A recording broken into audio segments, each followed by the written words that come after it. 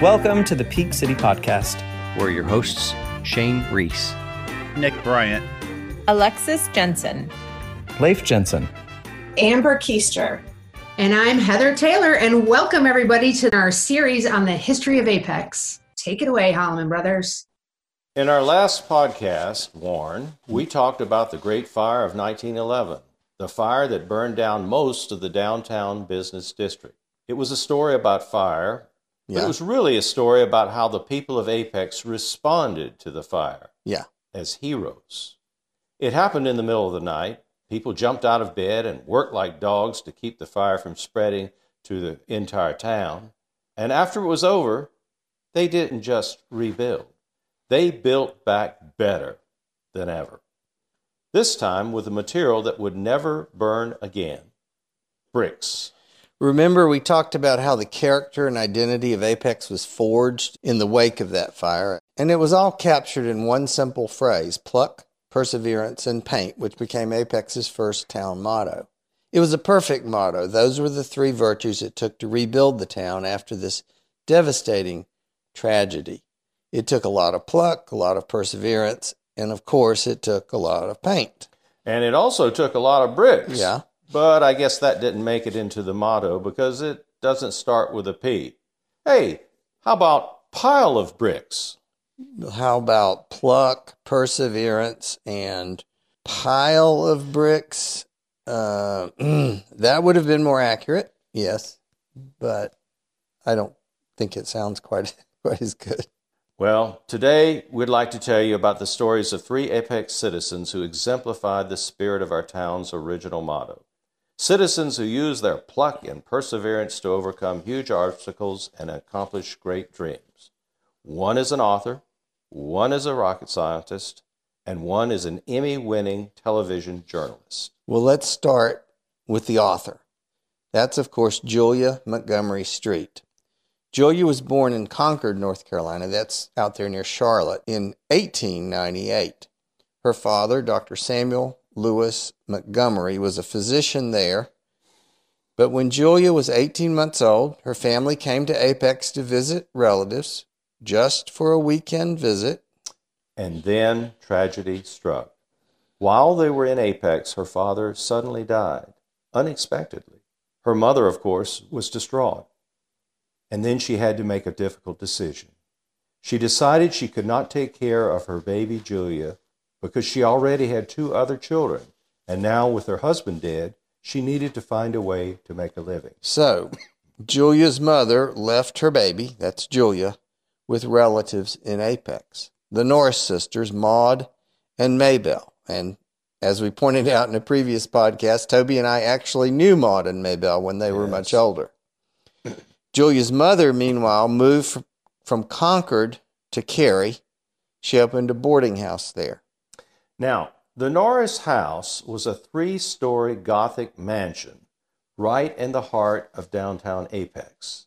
It looked something like from a horror movie or maybe the Addams Family. Yes. And the Norris sisters, Maud and Maybelle, were, let's just say, strict, eccentric, and austere. Quite a bit like the house. Julia spent her childhood in that house, and I mean that literally. She wasn't really allowed to get out very much. She always held the hope that her mother would come and take her back. She, like any child, she wanted to be with her mother and her sisters, but sadly, it never happened. And then one day, tragedy struck again. When Julia was 16 years old, her mother died. So, Toby, imagine the following scenario. You grow up without your father and without your mother. Mm-hmm.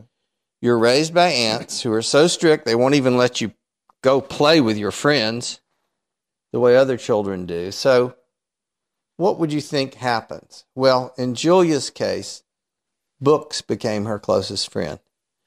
And despite hardships, perhaps because of them, you have dreams.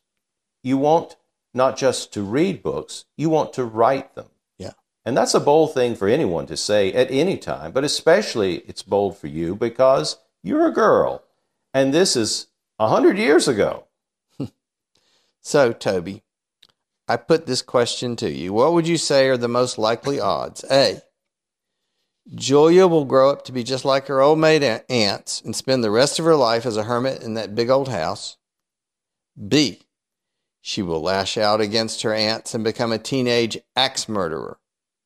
C, she will become one of America's most beloved authors of children's stories. Well, let me see. I like B. A teenage axe murderer would certainly make this podcast a lot more interesting. Yeah, it would, but fortunately, the correct answer is C. After graduating from Apex High School in 1916, Julia Montgomery did something highly unusual for women in those days. Not only did she go to college, she went on to graduate school.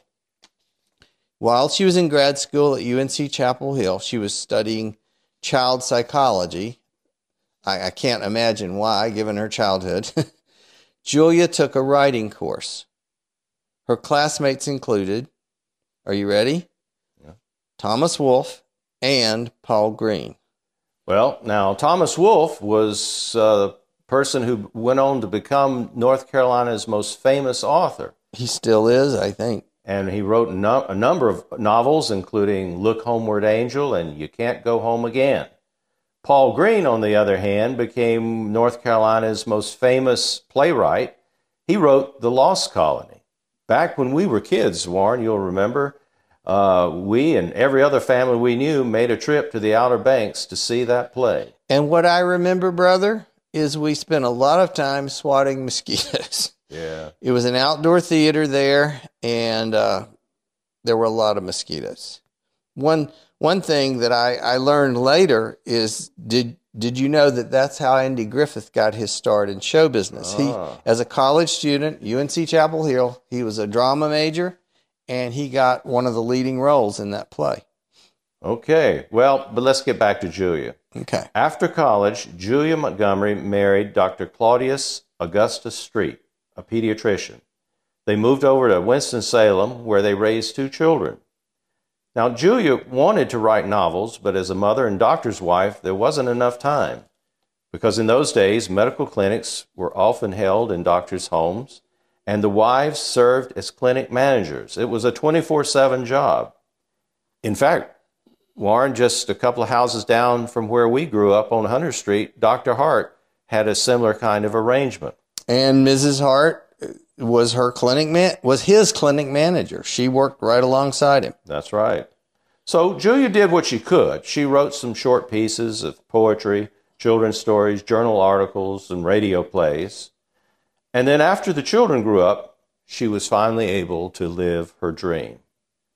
She published her first novel at 57 years of age, and then she continued to publish one novel after another, mostly juvenile fiction, until her death in 1993. In all, she published 7 novels, and during that era, she became known as one of America's most beloved authors of children's stories. In fact, the American Association of University Women gave an annual award for Best Juvenile Fiction in the United States. It's really sort of a Pulitzer Prize for children's books. Well, our Apex's own Julia Montgomery Street won that award not once, not twice, but 3 times. Wow. Yeah. Well, so when we think of the virtues of pluck and perseverance and what you can accomplish if you have those virtues, one of the Apex people we hope everybody will always remember, that person is Julia Montgomery Street. And if you get a chance, we encourage you to check out her books. You can get them, of course, from the Eva Perry Library. You can also find them online from various used bookstores. Her books have great titles, and they cover the whole range of the geography of the state and the various ethnicities of the state. Her books are titled Fiddler's Fancy, Moccasin Tracks, Drover's Gold, Dulce's Wail, North Carolina Parade, Candle Love Feast, and a book of ghost stories called Judicula's, I hope I pronounced that right, Judicula's Handprint. Wow. Well, that's interesting. But let's move on, Warren, to the next amazing person to grow up in Apex. This person was a rocket scientist named Euclid Holloman. Imagine that. A guy named Euclid, named for that geometry guy back in the Euclidean geometry, that's right. A contemporary of Plato, Socrates, all that. And where did they ever come? I've never met anybody named Euclid before. Yeah, neither have I. Especially in old Apex. That's right. That's right. Well, so imagine the following. A boy grows up with two dreams. One is to go to college, and the second is to fly airplanes. But there's a serious obstacle in the way. Really? What obstacle? Well, actually, several. First, let's start with the fact that he grows up in the middle of the Great Depression. Well, okay. Yeah, that's an obstacle. His father dies when he's only 4 years old. Yeah, okay. That's an obstacle. He and his siblings are raised by a single mother who, in addition to losing her husband, has lost 2 other children. Another obstacle. Yep. And then after graduating from Apex High School, class of 1938, he doesn't have any money to go to college. So he takes a job as a welder over in Raleigh. Which, as far as I know, welding isn't generally considered a part of the career path toward becoming a rocket scientist. No, probably not. What would you say the odds are that a young man such as this would eventually become an airplane pilot and then go even further and higher and faster than that? So, based on what we've said so far, I think we'd have to agree that his odds aren't very good. But you and I know the rest of the story. We know that somehow, against all these odds, Euclid Holloman became one of Apex's amazing success stories. While working as a welder, Euclid developed a very unusual hobby. He made and flew airplanes. I don't mean he ordered a kit and put it together. He designed them, he built them, he flew them all by himself. These weren't big jets or anything. These were small model airplanes. But he did the whole thing himself. Then in 1941, the Japanese bombed Pearl Harbor, and Euclid immediately enlisted in the Navy as an aviation cadet. He was volunteering for one of the most dangerous jobs on the planet, and yet at the same time, he felt elated. He called this the high point in his life because now he could fulfill one of his dreams, flying airplanes. And for the next few years, he flew combat missions in the South Pacific. Unlike so many pilots who did this service, he survived. Right. And after the war, thanks to the GI Bill, he was able to fulfill his other dream. He attended college and then went on to graduate school. Yeah. Have you seen the movie The Right Stuff? Over at Edwards Air Force Base in California's Mojave Desert, legendary test pilots like Chuck Yeager and Neil Armstrong collaborated with aeronautical engineers to design jets, and then later rockets that would go further and higher and faster. In 1949, Euclid became one of those aeronautical engineers. And over the next quarter century, he would help to solve one of the most challenging problems of upper atmospheric and space travel. That is, how to control a flying vehicle in an airless environment. So, I grew up in Apex, of course, but I've lived the last few decades in Houston, Texas. And like so many people there, I just happened to be friends with a former astronaut because they're all around. My friend's name is David Hilmers. David flew 4 missions. He logged nearly 500 hours in space. He had an amazing career. I told him about my father's high school classmate and cousin, Euclid Holloman. And I said, could you kind of tell me what his contribution to the space program was? And I wrote down his exact words. Here they are. In flights in the high reaches of the atmosphere of outer in outer space, rudders, like you have on airplanes, are ineffective. So you control the vehicle with these small rockets. There are 3 axes: pitch, yaw, and roll. Euclid's great contribution, developed in the 50s and perfected around 1960, was to design a control stick that was different than the conventional airplane pilot stick, which only controls pitch and roll. The 3-axis flight control stick that Euclid designed has the ability to control all 3 axes with a single stick. I mean, with one hand, you can control all 3. So up, down, right, left, all of that. Rolling side to side. Rolling around, yep. Yeah. Yep, okay. Yeah. And so David said, quote, "This is very important in space flight when the pilot is trying to control all 3 axes at once while approaching another vehicle or when docking with the space station, for example.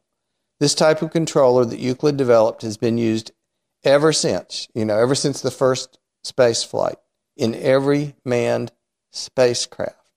And when he told me that, I just said, wow. So, remember all those obstacles I mentioned earlier? The Great Depression, death of his father, raised by a single mother, not having enough money to go to college. How is it that an Apex boy could overcome all of these obstacles and become a key factor in the success of the NASA space program? Now, NASA would say that Euclid Holloman had the right stuff. But what exactly is the right stuff, Warren? Well, if you grew up in Apex, you know. It's pluck and perseverance. That's the right stuff. And if I may, this is not about space travel, but I would like to add a footnote about Euclid's character and personality. I think one of the most amazing things about him was his modesty. So as I mentioned earlier, our dad attended Apex High School with Euclid, and they were cousins. But our dad, to my memory, never talked about Euclid's accomplishments, and nor did any of the other people of that generation who grew up with him. Yeah. We never heard about that growing up. And I've always wondered why. I mean, I think I asked his wife after he died, I got to know her. She said, well, in part, it's because some of the work he did was classified, obviously, the details. But the general importance of what he was doing, I mean, working with Chuck Yeager and Neil Armstrong and the space program, surely that could have been known if Euclid had chosen to talk about it with people here. But he didn't. The best I can tell, his old Apex High School friends knew that he had some type of job in government and job involved something with aeronautics, but they had no idea that he designed the flight controller that sent a rocket to the moon and enabled spacecraft to dock with the space station. I remember, I'll never forget one time I was talking with Ms. Annie Ruth Maynard, and it was on a totally different subject. She was talking about how good the Apex High School boys basketball team was back when she was in school with my dad and Euclid back in the late 1930s. So as we all knew, that was the era of the legendary Jim and Joe Mills. They went on to become North Carolina Sports Hall of Famers. And Ms. Maynard, to my surprise, didn't even mention the Mills brothers in this particular conversation. She said, quote, "We were a great team. We had Euclid Holloman playing forward. He was really good." And they went on to come in second in the state that year. So I just find it fascinating that what Ms. Maynard remembered about Euclid was how good an athlete he was. She never even mentioned that he sent a rocket to the moon. And I think it's because she literally didn't know that. He had kept that to himself. He was just a modest guy. And Euclid was also generous. Yeah. If you go into Apex United Methodist Church, that's the Methodist church that's across the railroad tracks from the downtown area, and if you go inside into the sanctuary and look at the stained glass windows, you'll see that there's a window there that Euclid and his siblings donated to honor their mother. Their mother's name was Florence Holloman. And there it is, the window with her name under it. She was the single mom who raised her children all alone in the midst of the Great Depression. And I remember talking with a lot of the older people in the church, and they'd say that even though he was doing whatever he was doing out west with aeronautics, he would come back often to visit his mom. That made an impression. Yeah. And the church also named a prayer circle in his mother's honor, the Florence Holloman Circle. When our Aunt Jewel died some many years ago, and then later our mother, the circle was there at the wake, and then again at the funeral and afterwards to provide food and support. They've been doing this for decades. It's one of those things that makes Apex a kinder and gentler community. Agree. So, we've talked about Apex's amazing author and Apex's amazing rocket scientist. Now, we'd like to tell you about Apex's amazing television journalist. His name is Byron Pitts. Perhaps you have watched Byron Pitts on TV when he was serving as a chief national correspondent for CBS Evening News. Byron reported extensively from Iraq and Afghanistan. He had the distinction of having interviewed every recent American president. He won several national Emmy Awards, one of which was for his coverage of the 9/11 terrorist attacks. And for many years, he was a correspondent for CBS's 60 Minutes, the program often referred to as the most successful show in the history of television. And these days, you can see Byron on ABC. He's the co-anchor of ABC Nightline. As you'll recall from years ago, this is the award-winning news show. It was made famous by Ted Koppel. So that's who Byron Pitts is. But do you know where he came from? Yeah. Well, let me read this passage from his book, his autobiography, Step Out on Nothing. He writes, "As a boy, I spent most of my summers in Apex, North Carolina. Grandma's home address said Apex, but she lived in the community of Friendship, a spit of a town with 2 churches and not a single traffic light. The Friendship of my youth was a place of dirt roads, open, overgrown fields, and a weekend barbecue after the local adult league baseball game. Tobacco was still king. Eventually, though, the tobacco fields would be replaced by subdivisions, and so that today the sweat-stained overalls of tobacco growers and vegetable farmers have been replaced by salivating developers in khaki pants and blue blazers. Yeah. In the 1960s, my grandmother owned about 30 acres of wooded property. My earliest memories include the outhouse and a deep well with one single metal bucket, a chain, and a hook. It was almost too heavy for me to carry."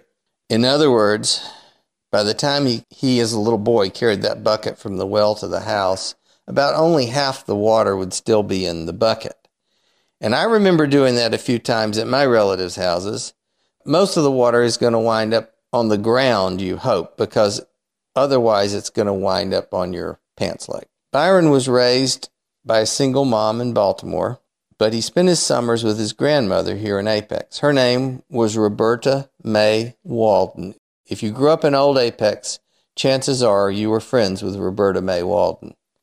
When you read Byron's autobiography, you can't help but be struck by the way he managed to overcome so many obstacles on the way to becoming a successful journalist. So, let's see. First obstacle, Warren, I believe it was poverty. As you just heard, Byron grew up in a place where there was no indoor plumbing. Right. Obstacle number 2, I would say, is segregation.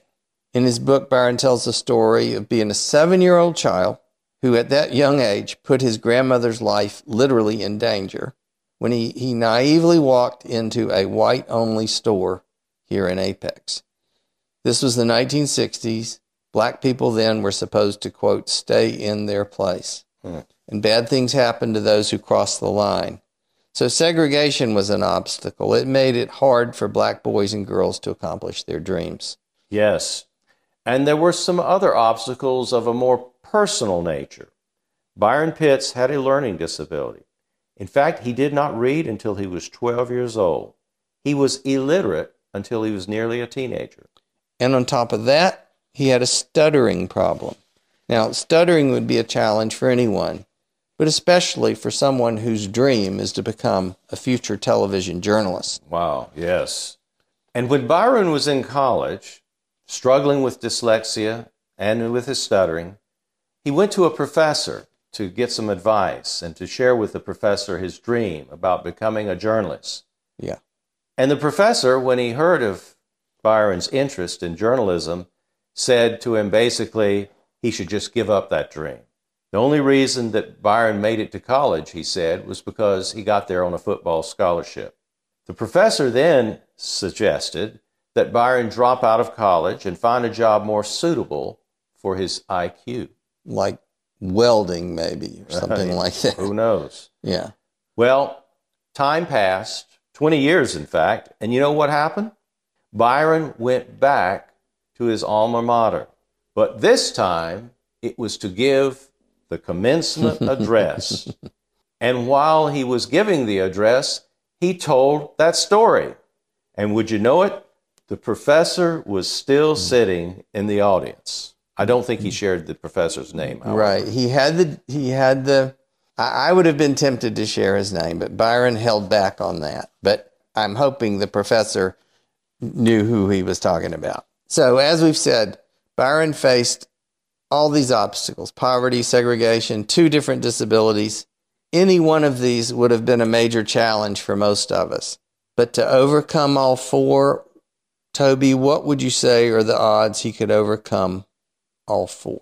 Well, it's hard to imagine. Yeah. Byron attributes his success to his grandmother's faith and love, as well as his own mother's toughness and tenacity. And if you read the book or you knew her, you knew that she was capable of being tough and tenacious. Yes. But if you read his book, you'll see that there was another key to his success, and that was his own pluck and perseverance. Time and again, he refused to quit, even when guidance counselors and professors advised him to do so. Well, that's it. We hope you've enjoyed hearing about 3 of Apex's most amazing citizens. And just to underscore how amazing they were and how amazing Apex is, we remind you, this is important, they didn't grow up in the apex of the 21st century, the peak of good living, with all our great schools and our bustling economy. No, this was the apex of the early and middle 20th century. The 3 people we featured in this episode were born at a time when Apex was a very small town, just a mile square, with a train depot right in the center. Yep. Just a few hundred people when Julia Montgomery Street and then later Euclid Holloman were born, and not a whole lot bigger by the time Byron Pitts came along. In 1960, for example, the population of Apex was just over 1,000 people. The apex of the 20th century wasn't just small, it was also poor. Apex was out in the boondocks as far as Raleigh and Durham were concerned. It was not a place where children would grow up aspiring to go to college. We often think of small towns, Toby, as these sleepy places where nothing ever happens. But there's another narrative that I think kind of takes over here about small towns. Yeah. And this is what's often called the can-do spirit of small-town America. Yes. Yeah. And this podcast has been about that can-do spirit. The story of Apex is the story of a small southern town, despite its shortcomings, that placed a high value on virtues, and especially the virtues of pluck, perseverance, and a can-do spirit. These virtues helped Julia Montgomery Street, Euclid Holloman, and Byron Pitts overcome all kinds of adversity and then go on to shape the history of our country and the world.